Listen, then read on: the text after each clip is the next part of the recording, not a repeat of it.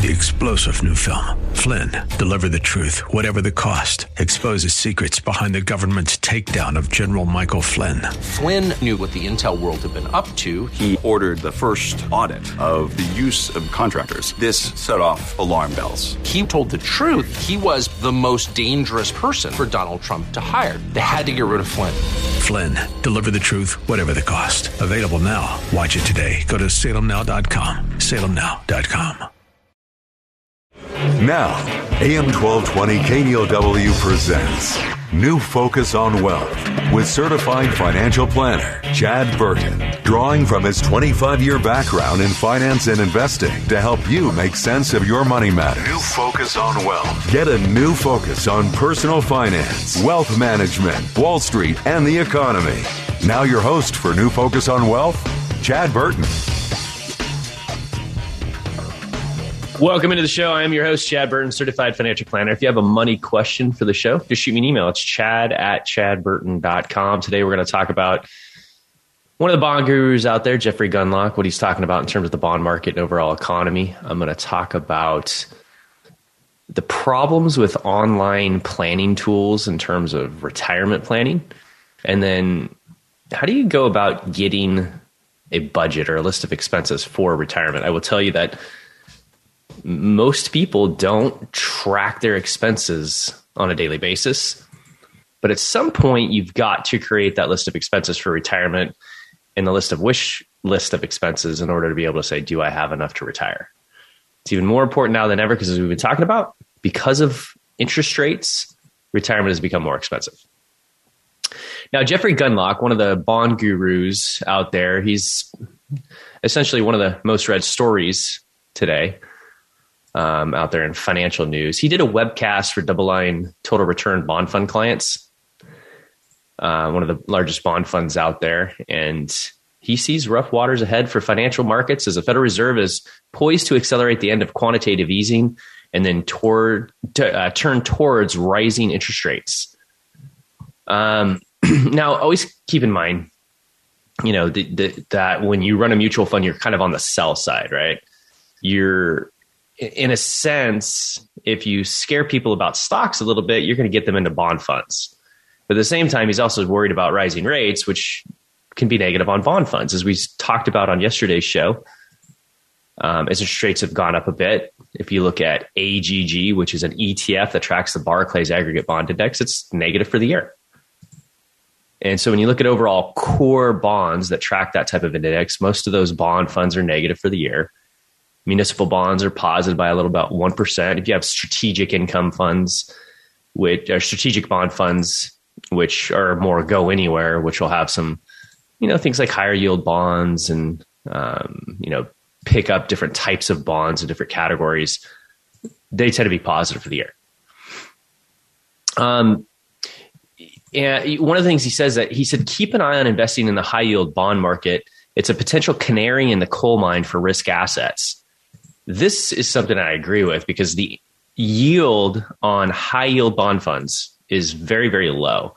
I mean, there's still a decent spread between, you know, basic core or lower risk bonds and high yield bonds. But high yield bond funds were more typically called junk bond funds when I got into the business in the very early 90s. Junk bonds. What's that mean? It means allocate a small percentage of your money to it because some of them go bad. But yet, as people have this thirst for yield, some of the names have changed. I don't know. Is that politically correctness in the world of finance? Who knows? But high yield means junk bonds, in my opinion. Some of the strategic funds that I own some high yield bonds or some, you know, lower credit quality bonds, and they've done well. He says, with debt levels having surged during the pandemic, the increase in borrowing costs is poised to create headwinds for economic growth, and trouble could emerge when short-term rates surpass 1%. So when short-term rates surpass 1%, the 2-year yields right now are currently at 0.69%, which is why your money market and your bank accounts are so low in terms of a return. Short-term rates, when they surpass 1%. Now, as we discussed yesterday, rates are up. The AGG Barclays Aggregate Bond Index ETF is down for the year. Now, not as much as a few weeks ago, because a few weeks ago, we saw the 10-year treasury rate hit over 1.65% again, and now it's down. The bond market is already reflecting signs of difficulty ahead as the yield curve is flattening and as the ag is negative for the year right now. And so typically you're going to get the average bond fund manager worried about the flattening of the yield curve. That means if you're looking at rates on longer term bonds, so if you look at the 2-year bond versus the 10-year treasury, 2-year treasury versus a 10-year treasury, short-term rates versus longer-term rates, typically the graph goes up and to the right? And as longer-term rates come down and the shorter-term rates go up, that yield curve flattens.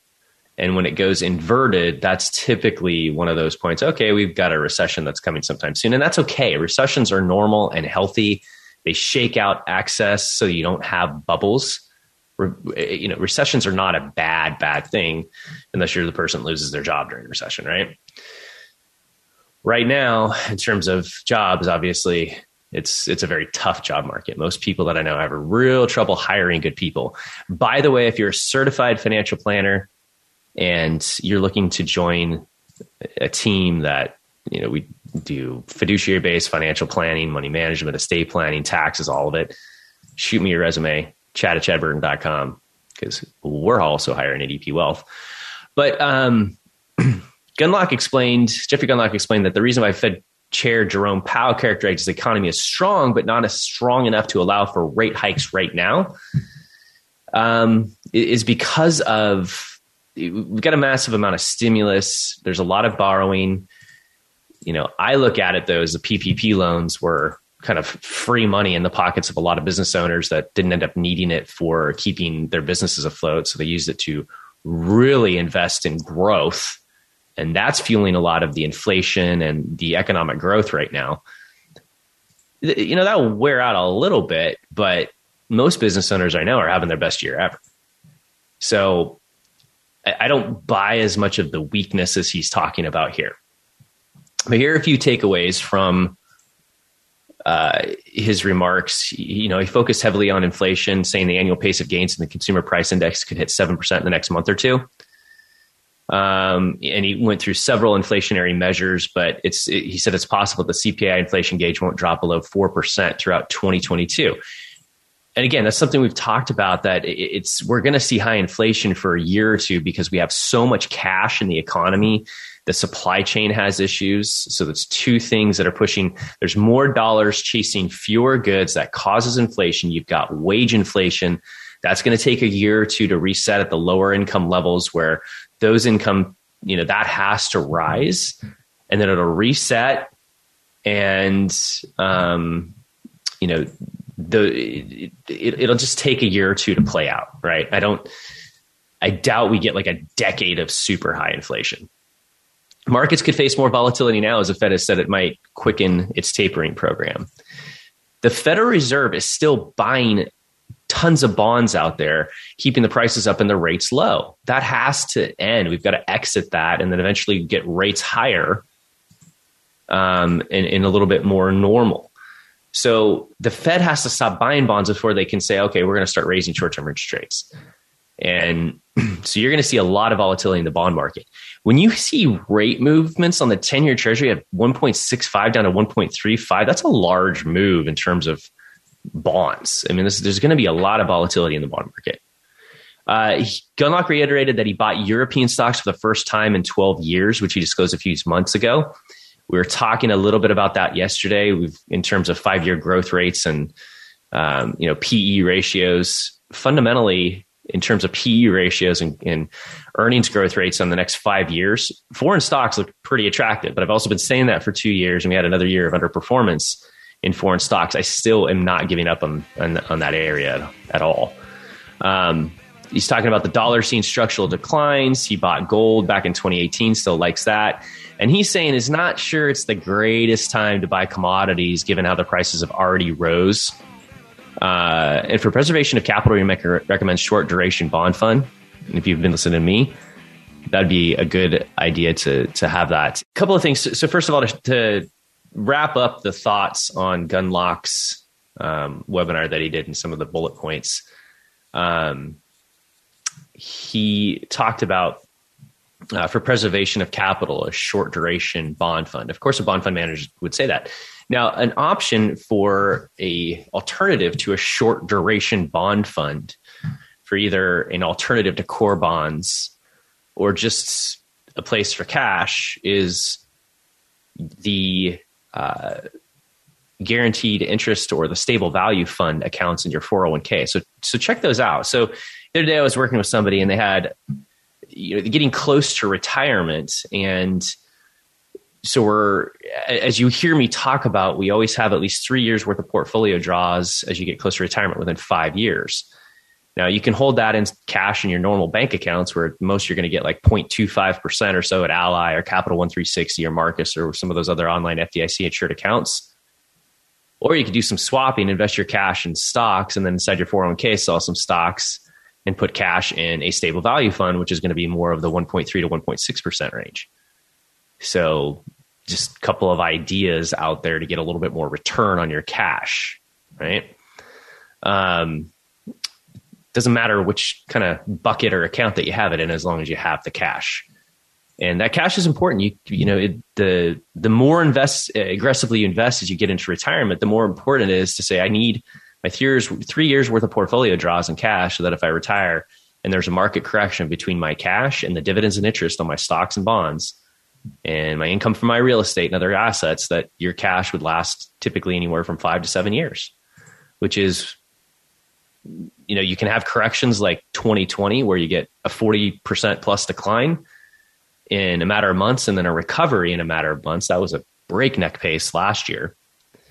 Or sometimes it can take from like 2007 to 2010 to 12 to 13, depending on how your portfolio was allocated in the Great Recession in terms of when you recover. So the cash is important. And I know it's not fun to not get a lot of money on your cash right now, but that's where we are. The market, I'm always positive on the stock market. If we look at 15, 20-year periods going forward, I just fully believe stocks over 20-year periods average 10, 11%. But when you look at those returns, typically over that period of time of 20 years, you're going to get 70% of the time the returns are positive, 30% of the times the returns are negative. And it's what you do when those returns are negative that makes all of the difference. So it's what you do in that 30% of the time. If you panic and sell and freak out, or if you're forced to sell during a correction because you didn't have the cash on the sidelines, that's when you make mistakes, lock in losses, and mathematically it makes it tough to recover. So timing the stock market going all in and all out is a fool's game, absolute fool's game. But timing your withdrawals is key in retirement. So I hope that makes sense. I'm not a person that's going all in and all out of stocks and bonds and cash. It's just making sure that you are always assuming the stock market's going to give you a positive return 70% of the time with really good results over 15, 20-year periods, but always prepping for those eventual bear markets. Because every 5 to 7 years, we get those 20% plus corrections that kind of come out of nowhere, come from something people aren't really talking about. And if you set things up the right way, it's typically the best buying opportunity for the next decade. Like, last year, you heard me talk about early in the year in that big correction, how attractive small cap funds were because they'd fallen harder than large cap. And the returns have been pretty darn good, especially on small cap value, for example. All right, moving on to the next topic. Most online financial planning tools are garbage because it's garbage in, garbage out. And it concerns me because it seems like there's more and more online tools and retirement is more expensive now. We've been talking about that because interest rates are so low. You need to have more money because the balanced piece of your portfolio, the bonds, the cash, are paying way less than prior to 2007. And taxes are a lot lower, but they're a heck of a lot more complicated. The 2017 Tax Act really cut taxes for retirees. It was a really good deal for retirees, but there's a lot of disconnections. So there's a capital gains tax bracket, and then there's an ordinary income tax bracket. Your ordinary income can affect the capital gains, but they just don't really match up. It's very complicated. That's why one of our most popular events is retirement income tax planning, and dealing with which accounts to draw from, how to blend capital gains with ordinary income, your tax-free income, and IRA to Roth conversions. It's more complicated now than ever before. And it's important to really maximize your tax strategy, which means you're paying taxes lower for longer to help offset that low interest rate that you're getting on your cash and your bonds. Online calculators also can't really model taxes correctly. You just plug in a lump sum. How much have you saved up? Oh, well, X number of dollars, and then it models it. It can't really model the fact that if you have a bank account, you've already paid taxes on that cash. If you have a normal brokerage non-retirement account, it's not going to model the dividends and interest that you are automatically getting that you're going to be taxed on. It's not going to model that, okay, I'm selling certain shares per year that have a certain cost basis of the capital gains. It just doesn't do the right thing. Whereas when you have a really good detailed financial plan from a certified financial planner that uses software like Money Guide Pro or eMoney, which is my favorite, you can really get into the weeds and model into the details. But online calculators, you just plug in a number. It can't model like tax-free Roth income. Another big issue is it doesn't model income gaps, right? Most people these days are retiring at, say, 65, but they're wise enough to know if they're living into their mid-80s that they should wait until age 70 to take Social Security. So there's this higher amount of income that you need from your portfolio from age 65 to 70, and then a much lower amount at age 70. But then at age 72, you start having to take required minimum distributions. And most online calculators do not model that. That's a change in your tax bracket. At age 72, you have to take money out of IRAs, 401ks, 403bs. Even if you don't want to, you have to take it. The only way to avoid it is if you're still working for an employer that, where you don't own the company, and you can avoid your 401k and 403b distributions at that age. Again, online calculators aren't going to get that. Also, you have certain random expenses throughout retirement, right? You might model the purchase of a second home, a purchase of an RV, gifting to grandkids for education. Did I already say remodel your home? Those types of things. And when you typically do that in a very detailed financial plan, we tie that expense to a specific funding source. We'll identify, okay, here's an expense that's either 1 year, or let's say it's for 5 years and then it goes away. But we'll tie that expense to a specific account so that when the system draws from that account, it also models the taxation correctly. Online calculators don't do that. Say hello to a pass that gives you endless travel for $2,500 per month with no nightly rates, taxes, or fees.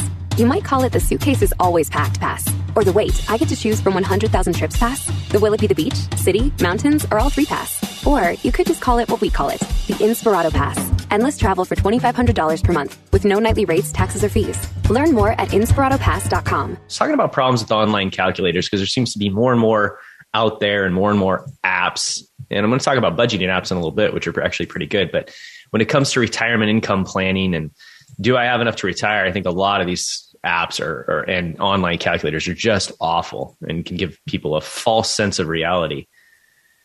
And the other thing is too, by the way, if you're paying somebody 1% or more a year to manage your portfolio and you're not getting detailed financial planning, cash flow analysis, tax analysis, you can't look forward and say, this is what my assumed bracket is when I'm 70. What do my required minimum distributions look like? My Roth conversions, my estate plan, all that stuff. You're paying too much. The investment side is the easy side. It's all of the other stuff that we do as certified financial planners that really make a difference, especially on the tax strategy. So online calculators, here's a big issue with online calculators. It's garbage in, garbage out. So you're plugging in bad expenses. You're not plugging in, here's my cash, my Roth, my pre-tax 401k, my after-tax brokerage account that has a certain cost basis.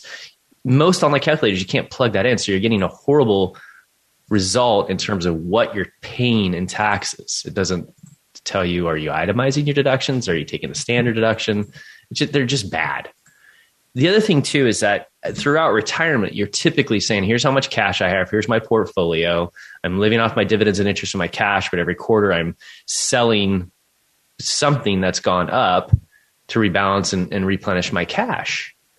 And online calculators can't really model that. Whereas financial planning software that we use does.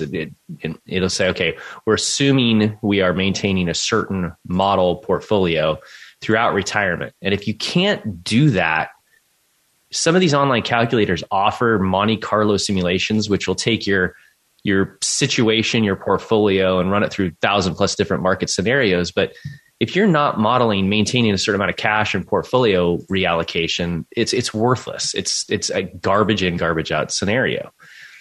Because if you search back on some of the podcasts that I have, it's easy to do on like Apple Podcasts. There's links at chadburton.com.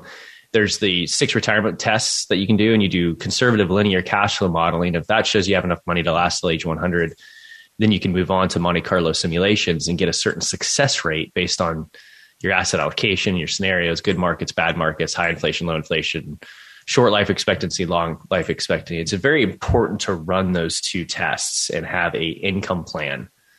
And online calculators just don't model that.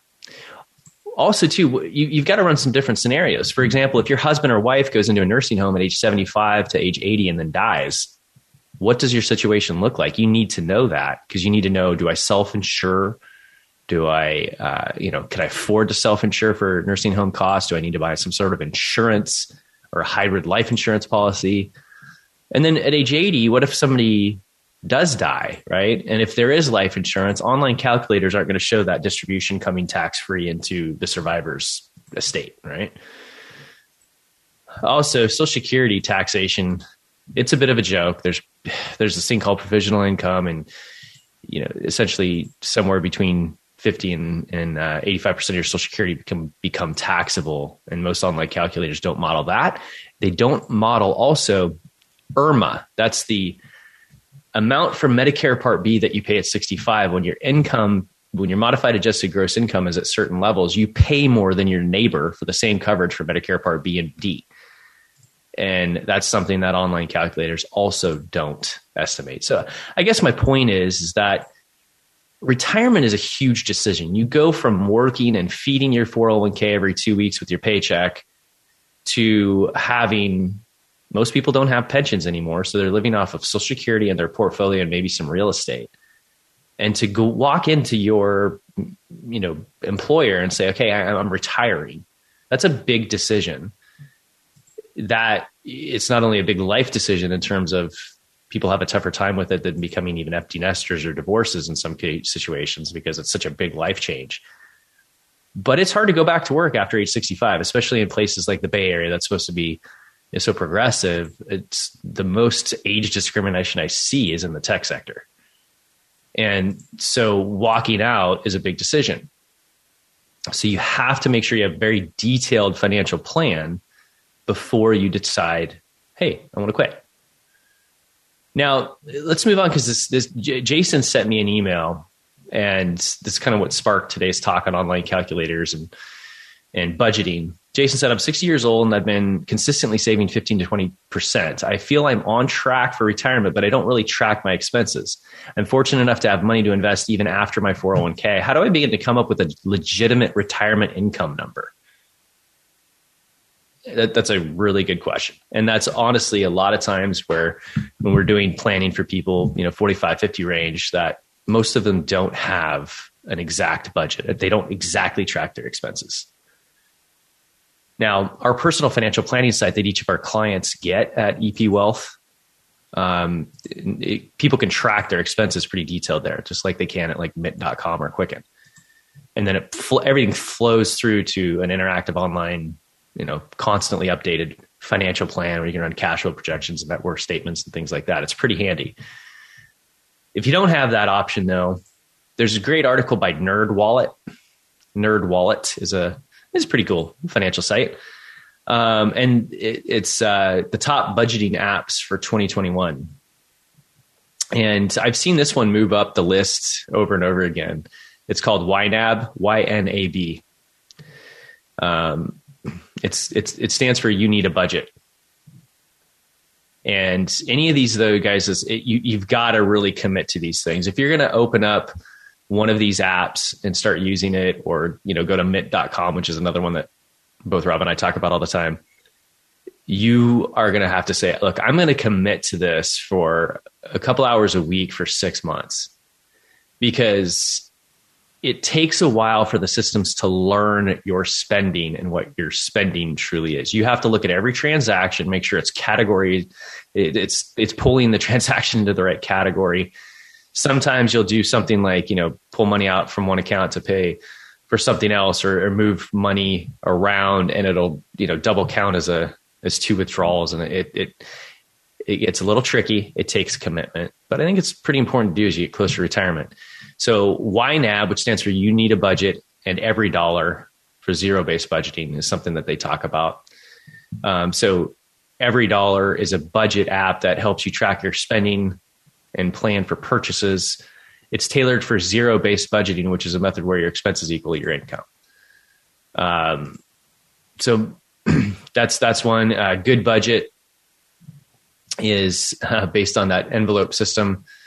That's more of a, hey, I'm really having trouble kind of keeping on track with my spending. And it's kind of the Dave Ramsey approach, I guess. There's another interesting one that they mentioned called Honeydew, which is HONEYDUE, for budgeting with your partner, where you're kind of keeping your expenses separate, but you can actually, work together in terms of expenses and give limited access to what you have. So you don't have to show all of your cash or bank accounts or whatever. You can, I guess, select what information that you want to share.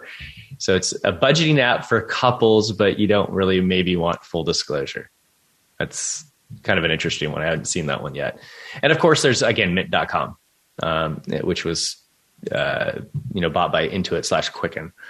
And that's one where again, it's pretty easy. You go in, you can link all of your credit cards, debit cards, bank accounts, and it'll pull in all your expenses, and you can start tracking them. And that can be pretty handy for retirement income planning. If you want to do a back of the envelope approach, so I'm going to give you my back of the envelope approach, and then Morningstar.com has a really great article on it as well that we'll cover. But one of the things that you can do is, if you think about what is your take home pay, right? You have your gross income from your employer, and then you have some tax withholding, you have, 401k, you have your FSA and all that other stuff. You have your take home pay, and that's what you're typically spending. Now, some people have their take home pay and they're still adding to, a mutual fund or some sort of an after-tax investment. So if you take your take home pay that's hitting your checking account minus your after-tax investing, so your non-401k investing, you can take that number and divide it by your one minus your basic tax rate. So let me give you an example on this. And I know math on radio is a little bit ridiculous and early in the morning, but if your take home pay is $8,000 per month, and you're investing $500 of that in a normal brokerage account or mutual fund outside of, your 401k, that means your take home pay that you're living off of is $7,500 a month. So you say, okay, that's what I'm living off of now, but what are some of my retirement wishes, right? Maybe I need to add in another $500 a month that I'll be spending in retirement because I'm not going to work every day and I need to enjoy life. I'm going to go golfing more or whatever, right?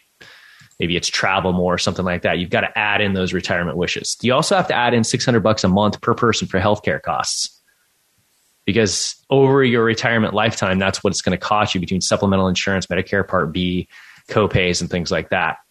So in this kind of a situation, you're taking your take-home pay, $7,500, plus your retirement wishes, $500 a month, plus health, $600 a month. That's $8,600 a month. That's $103,000 a year. But if you're taking $103,000 a year out of your portfolio, you're paying some taxes. So that's where you got to kind of get smart and say, okay, you got to basically have the idea to be able to look at the federal income tax brackets and estimate how much tax you're going to pay. And I'll give you the formula after the break, and then we'll talk about how Morningstar says you could set a baseline retirement income expense strategy. Talking about creating some sort of an idea how much you're going to spend in retirement. Now, you got to realize that your income's going to go up as you're in your working career. So the numbers that I'm talking about is when you're kind of in your 50s trying to get a back of the envelope idea of how much you're going to spend. Typically, if you're 25 years old now, you're going to make about 50% higher salary by the time you hit retirement. So your expenses are going to go up as your income goes up. That's just the way people live. But if you're trying to get an idea, you look at your take-home pay, you minus your after-tax investing, and then you divide by 1 minus your tax bracket. So, for example, if somebody's take-home pay is $7,500 a month, and they're not going to be investing after tax anymore, so that's $500 a month that they've been investing after tax, and we add in $600 a month for healthcare costs, that's $8,600 a month. That's $103,000 a year. That's going to put you in an effective bracket somewhere around 15% or so. You got a 10, a 12, 22% bracket, but your effective bracket is going to be around 15 federal, around 9 state.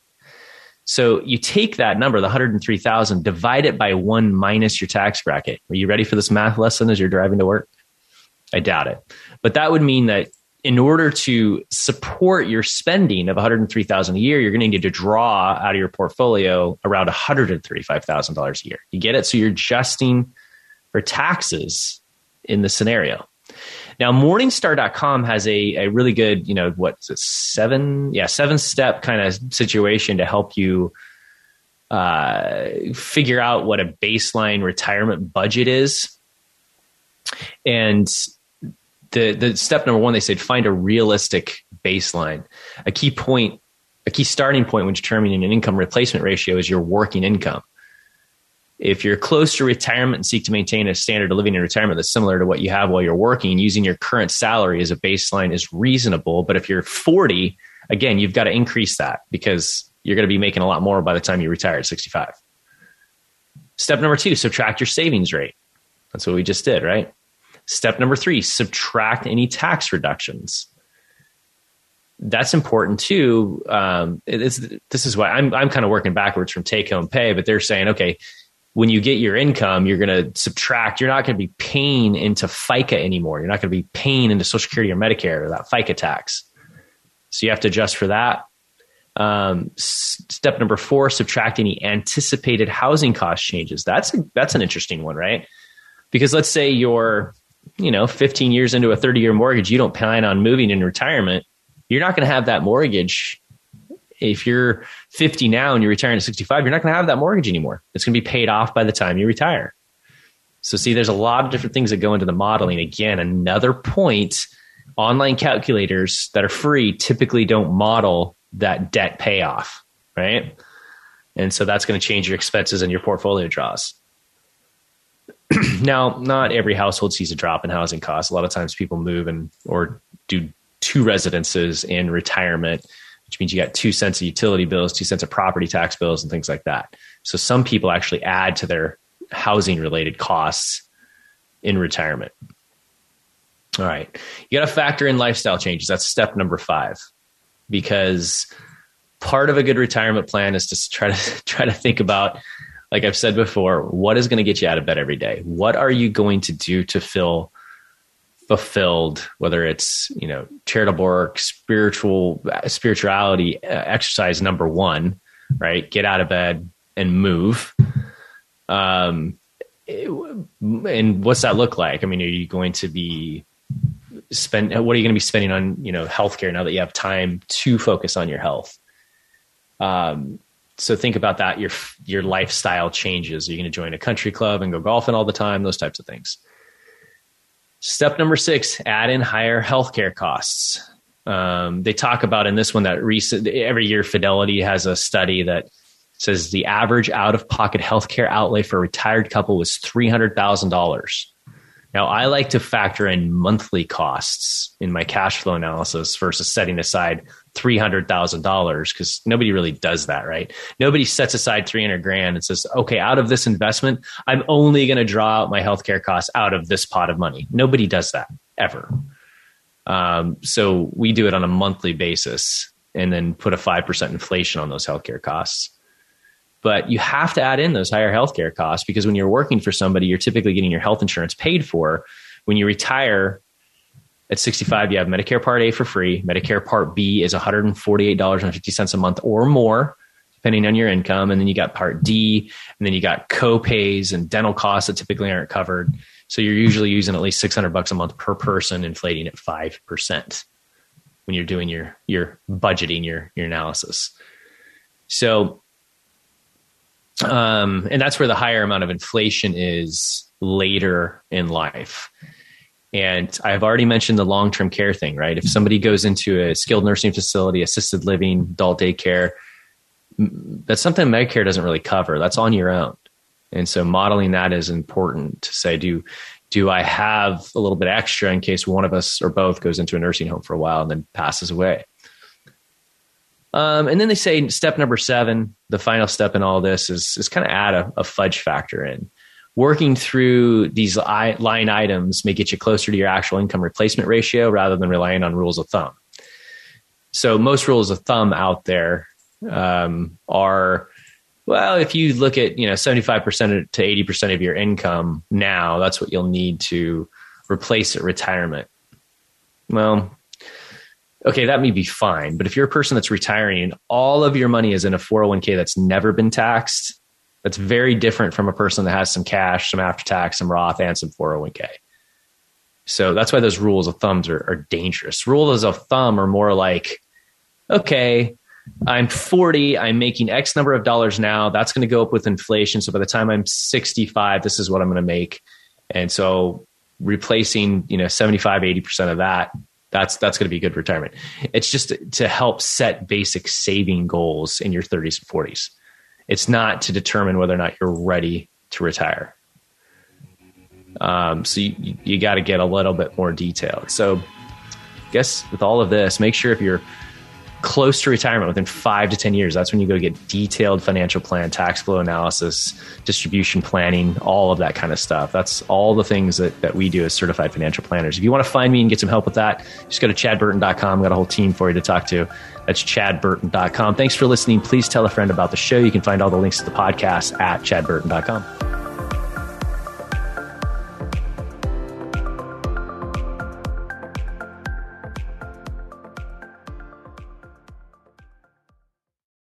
Three-star General Michael J. Flynn, head of the Pentagon Intelligence Agency, knew all the government's dirty secrets. He was one of the most respected generals in the military. Flynn knew what the intel world had been up to. He understood its funding. He ordered the first audit of the use of contractors. This set off alarm bells. The explosive new documentary, Flynn, Deliver the Truth, Whatever the Cost, uncovers the facts behind this scandal. Flynn told the truth. He was the most dangerous person for Donald Trump to hire. I find out the worst enemy that I'm going to face in my life is right here in America. They took my assessment and they wanted me to change it. And I was like, I'm not changing it. They had to get rid of Flynn. With in-depth interviews, archival footage, and never-before-seen personal records of the man behind the headlines. I just felt like I was drowning. Flynn, Deliver the Truth, Whatever the Cost. Available now. Watch it today. Go to salemnow.com. salemnow.com.